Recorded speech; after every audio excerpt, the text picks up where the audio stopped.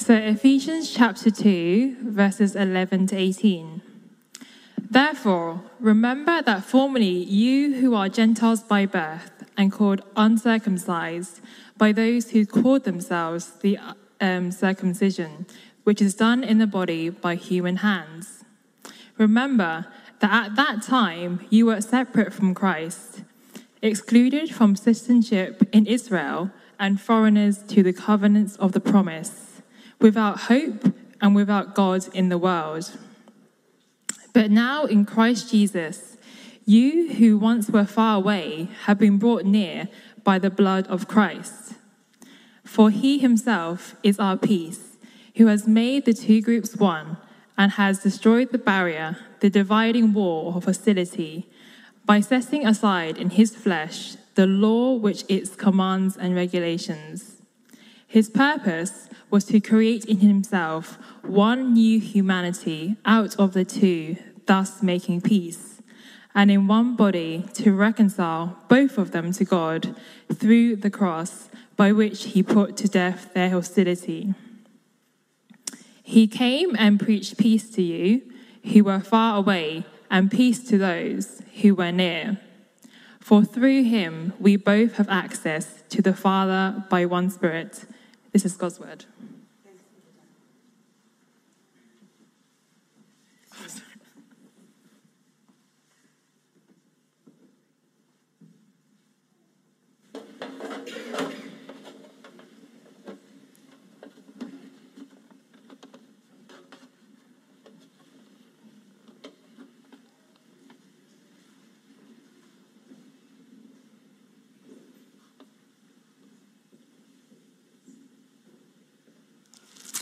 Wonderful. Good morning, everyone. Thank you for the warm welcome. Thank you, Bijan, for having me today. It's a real blessing and a privilege to be here. My name's Efrem. I was born and raised in South London. Been doing ministry in London for 30 plus years and beyond around the country. And I'm just excited to be here and to share the word with you today. I've got a couple of disclaimers before we start. Firstly, I would promise you, and Bijan is my witness, that this wasn't orchestrated. Bijan didn't contact me and say, look, you know what, we're going to be in Ephesians 2 talking about reconciliation. Efrem, how do you feel about coming to preach for us today and sharing that message?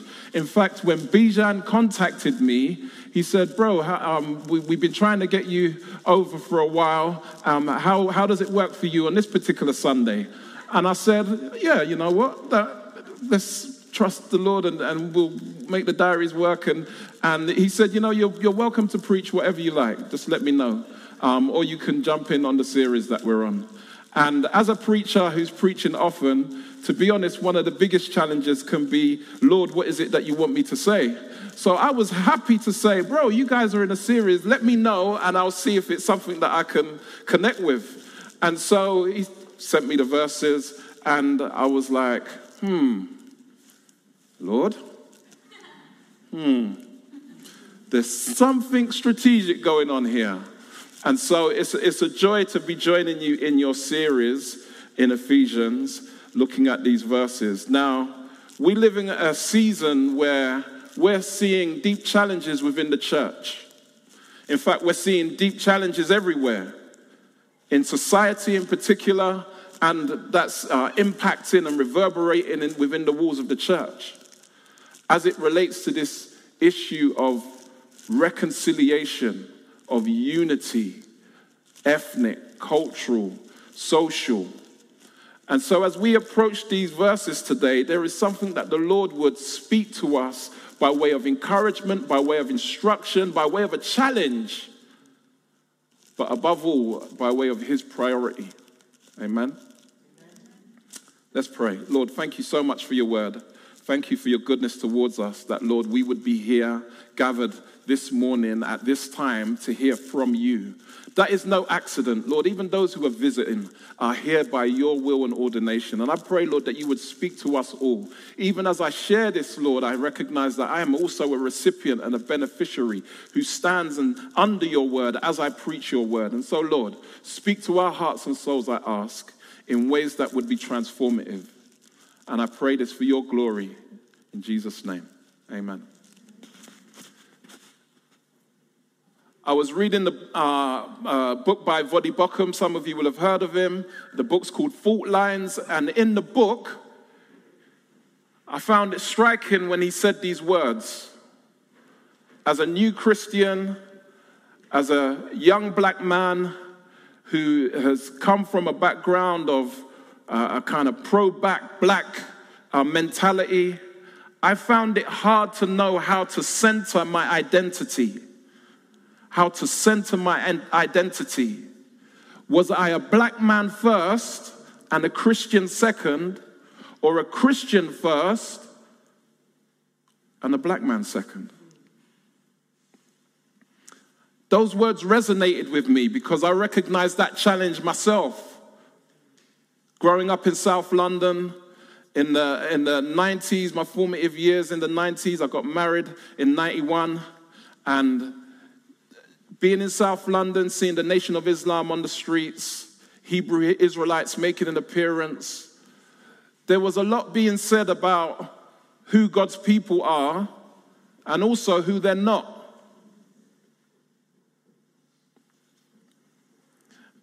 Thank the Lord for his word. The entrance of God's word brings light. And as we renew our minds with the truth of God's word, Paul says in Romans, we are transformed ourselves. God has done a great work of reconciliation, an amazing work of reconciliation.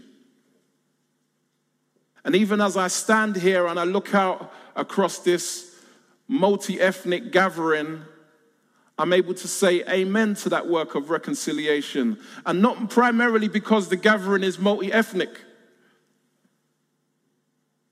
but because you are gathered in the name of the Lord Jesus. And it suggests that first and foremost, there has been reconciliation to God. This is the focus in these verses. The Apostle Paul puts first things first. In the first section, verses 11 to 13, we see Paul address the issue of proximity. Proximity. Nearness. We see in verse 12, you were separate. You were separate. Now, I know some of you are following along in your Bibles, and I would hope that to be the case. Separate from who? Real question, not rhetorical. I'm a Pentecostal at heart, so preach with me today. Separate from who? Separate from Christ. The greatest problem as it relates to unity, harmony, reconciliation that we have as humanity is not our reconciliation with one another. It's not our harmony with one another. That's not our biggest problem. Humanity's biggest problem is whether or not we are reconciled to God or are we separate from him. That's the big issue. Now, as Pastor Germa preached fire last week and brought the gospel to bear both barrels on our hearts, he made it clear we were dead in our sins, dead in our trespasses. We were deserving of wrath. We could do nothing to help ourselves, nothing to impress God, yet God in his mercy reached out to us. Praise be to his holy name.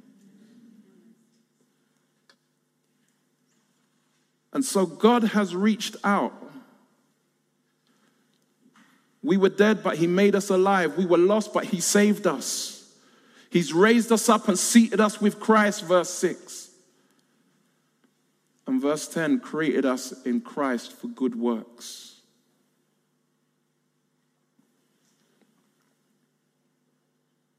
Hence the therefore in verse 11.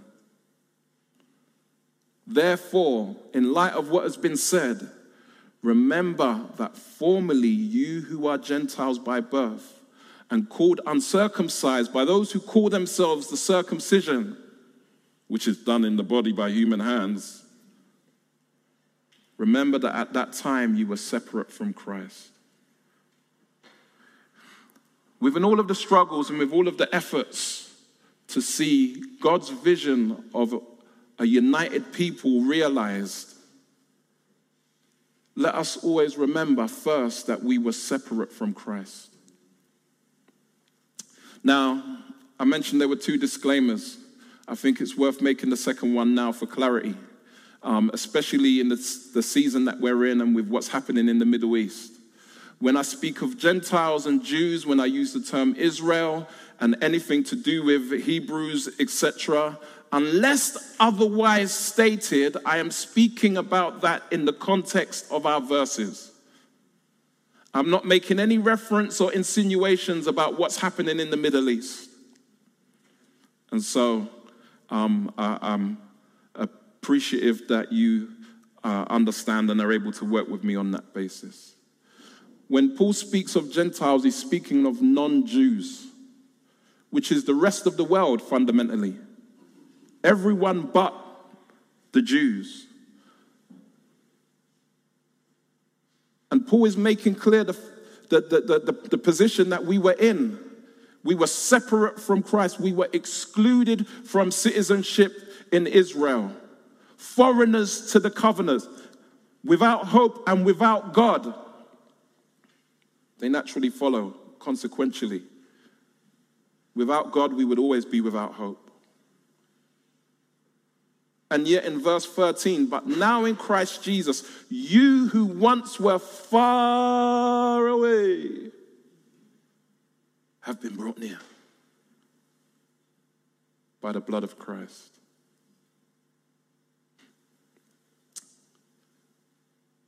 You see, we were separate from God. And as Gentiles, what Paul is saying is, you didn't have the benefit or the privilege, you could say the gospel privilege, of knowing the backstory, knowing the history of God's dealings with Israel, who he had set to be a light to the nations. You never had that backstory. You never had that privilege. You were even further removed from God than they are.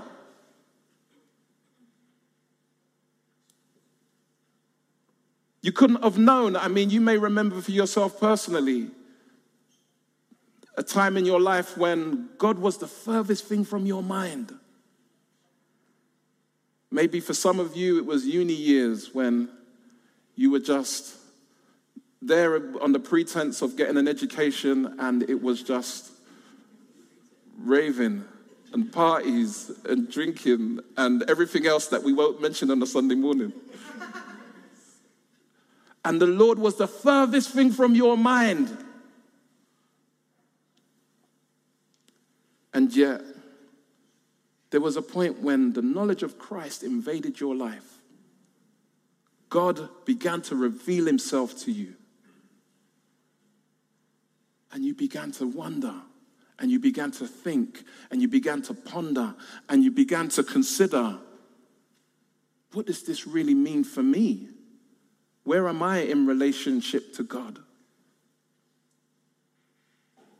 And going from a place of ignorance and exclusion to a place of nearness by reason of the gospel. God's intent in Christ was always to have a multi-ethnic bride.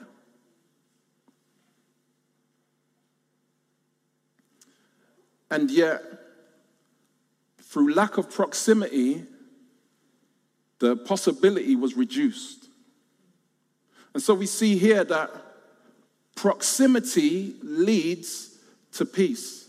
If we were going to be, as Gentiles, even availed of the option or the opportunity, we would need to be brought near. We would need to be brought into God's story. We would need to see our place, ourselves in God's story in such a way that we could then realize that actually we need relationship with God.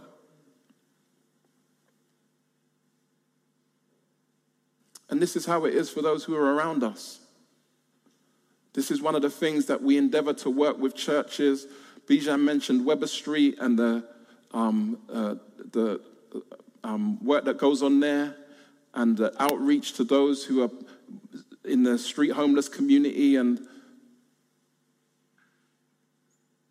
the endeavor is that by gaining proximity with people in those communities and in those situations, we might be able to shed the light of Christ and begin to expose them to the Lord's nearness. Because we know the truth, right? Even though we may be far away, even though they may be far away, God is ever near. He's ever present. It's like Jacob waking up after the dream in Genesis. Surely the Lord is in this place and I didn't know.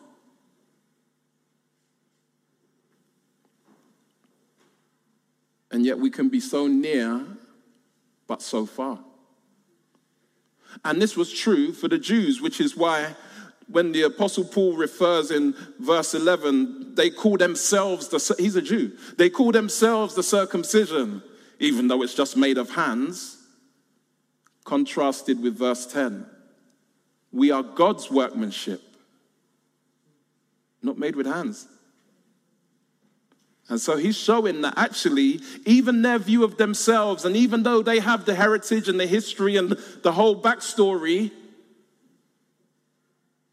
they may have the advantage of that, but unless they are in Christ, unless they have been reconciled through his blood, it counts for nothing.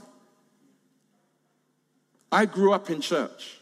I was brought up by my grandmother, and from the age of 2 years old, when I was kind of able to toddle, she was already elderly, she had already retired, and so she needed help. And the only help she was getting in getting me to church was me being able to walk. And as soon as I was able, I was going to church with her. And I would be in church from morning till night. And that's just on a Wednesday, not really. But I would be in church the whole time, and yet there was a point in my life when I realized that going to church did not make me a Christian. I was brought near, but I wasn't connected. I wasn't reconciled. And this is the case for the Jews. We see that the Jews had the backstory. They had opportunity. The Gentiles lacked it. But God, expressing himself through Christ, provided that opportunity so that all could come. That all may come. Proximity is necessary if people will find peace. And this is what we see in the second half of our text, in verses 14 to 18. We see the word peace mentioned here 4 times. Verse 14, for he himself is our peace. Verse 15, create in himself one humanity out of the two, thus making peace. Verse 17, he came and preached peace to you who were far away, and peace to those who were near. For through him we both have access. You see, without Christ, we're like that individual trying to get into the VIP area and lacking the AAA pass. It's not going to happen. And yet, let's recognize that the hostility that existed in verse 14 between who? Not just us and one another, but fundamentally us and God. Actually, we were once enemies of God. We see this in Romans 5, verse 10, that we were enemies of God. And so in this first use of the word hostility, which is the opposite of peace, that which the Lord destroyed in Christ, that hostility encompasses not just the hostility experienced between peoples, but our hostility toward God.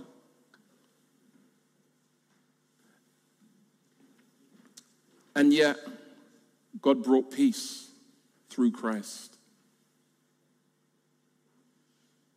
Again, in verse 16, when we see the word hostility, and in one body to reconcile both of them to God through the cross, by which he put to death their hostility. That hostility is much more horizontal, because there was hostility between Jews and non-Jews. We see this when Jesus met the woman at the well from Samaria. We see this when Jesus told the parable that we know as the parable of the Good Samaritan.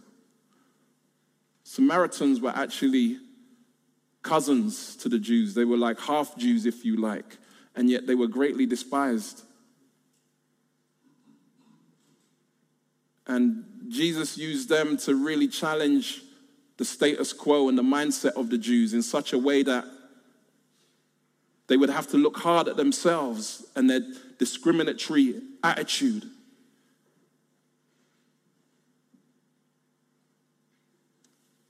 And yet, it's amazing that God got rid of the hostility and brought peace through one of the worst acts of hostility known to man. When we read there in verse 16, to reconcile both of them to God through the cross, let's not read over that.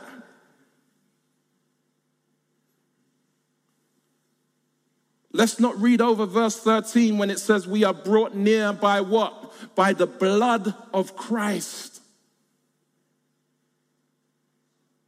It is by means of his sacrifice, his torturous sacrifice,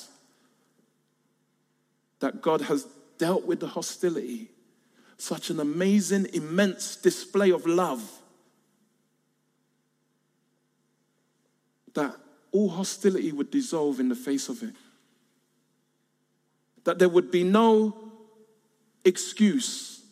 There would be no justification for any further hostility toward God or toward each other. Why?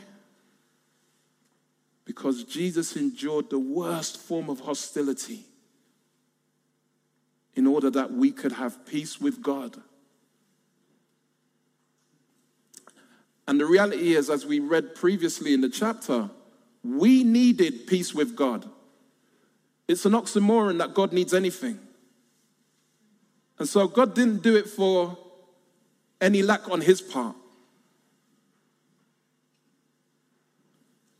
But God, in his generous mercy and grace, extended the gift of peace to us.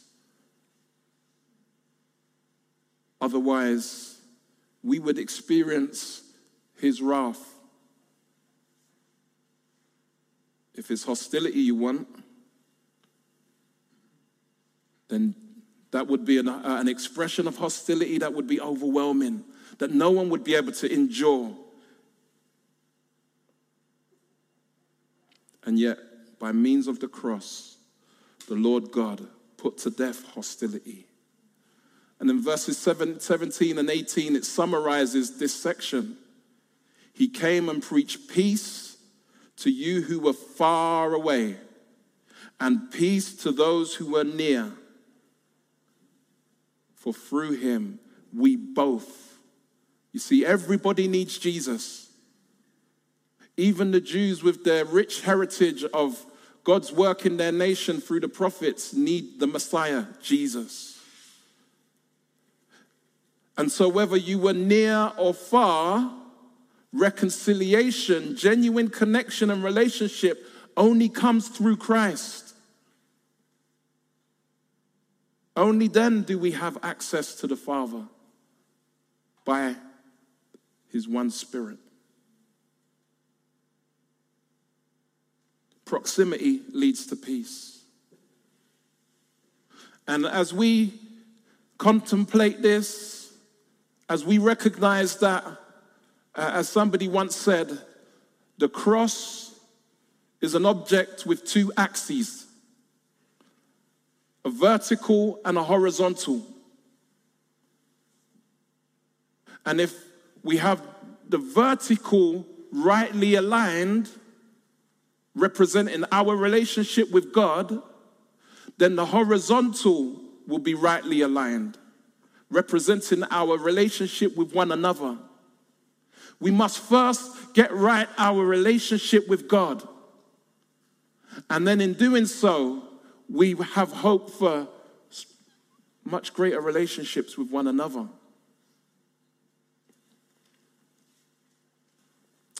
As we conclude, I want to offer a couple of implications, because no doubt there are some among us who are sitting down thinking, okay, this all makes sense. There's no surprises here. This is just as I would have expected that this text is actually saying.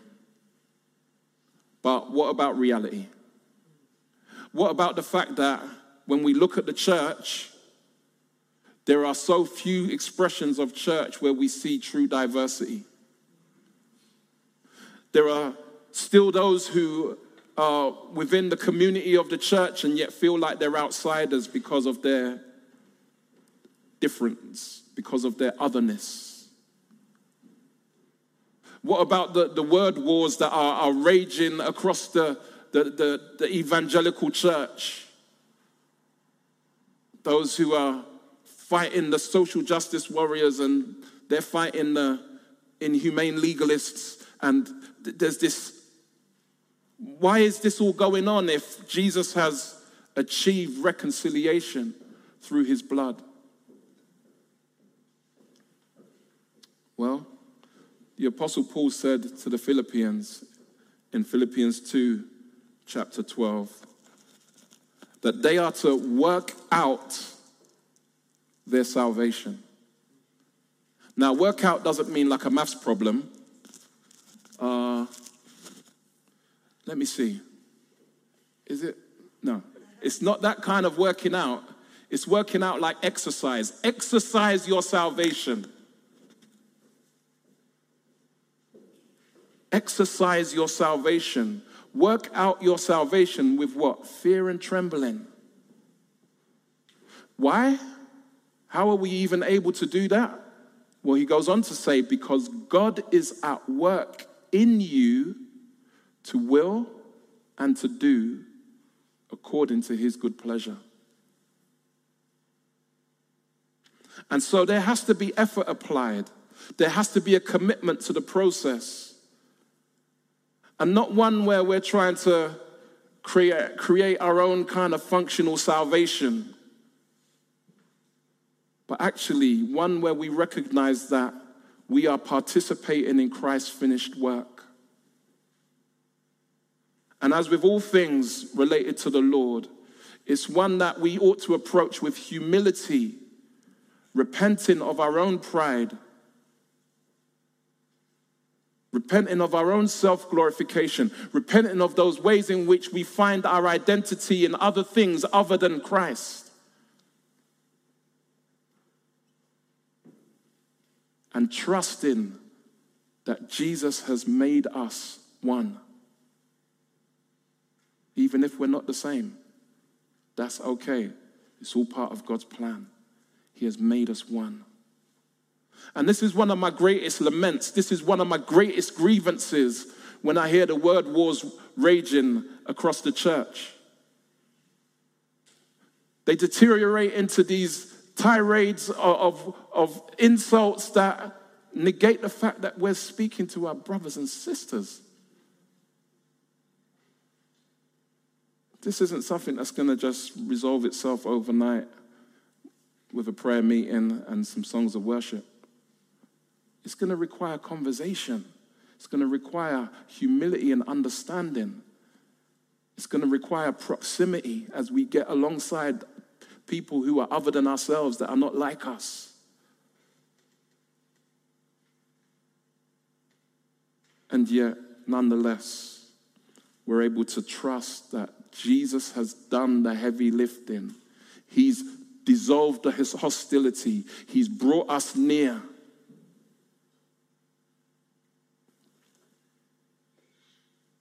And so,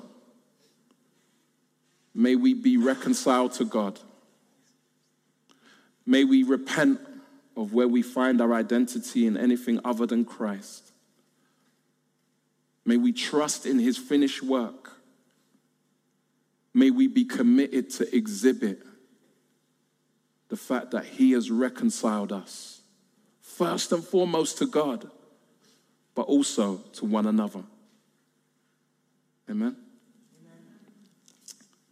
Shall we pray?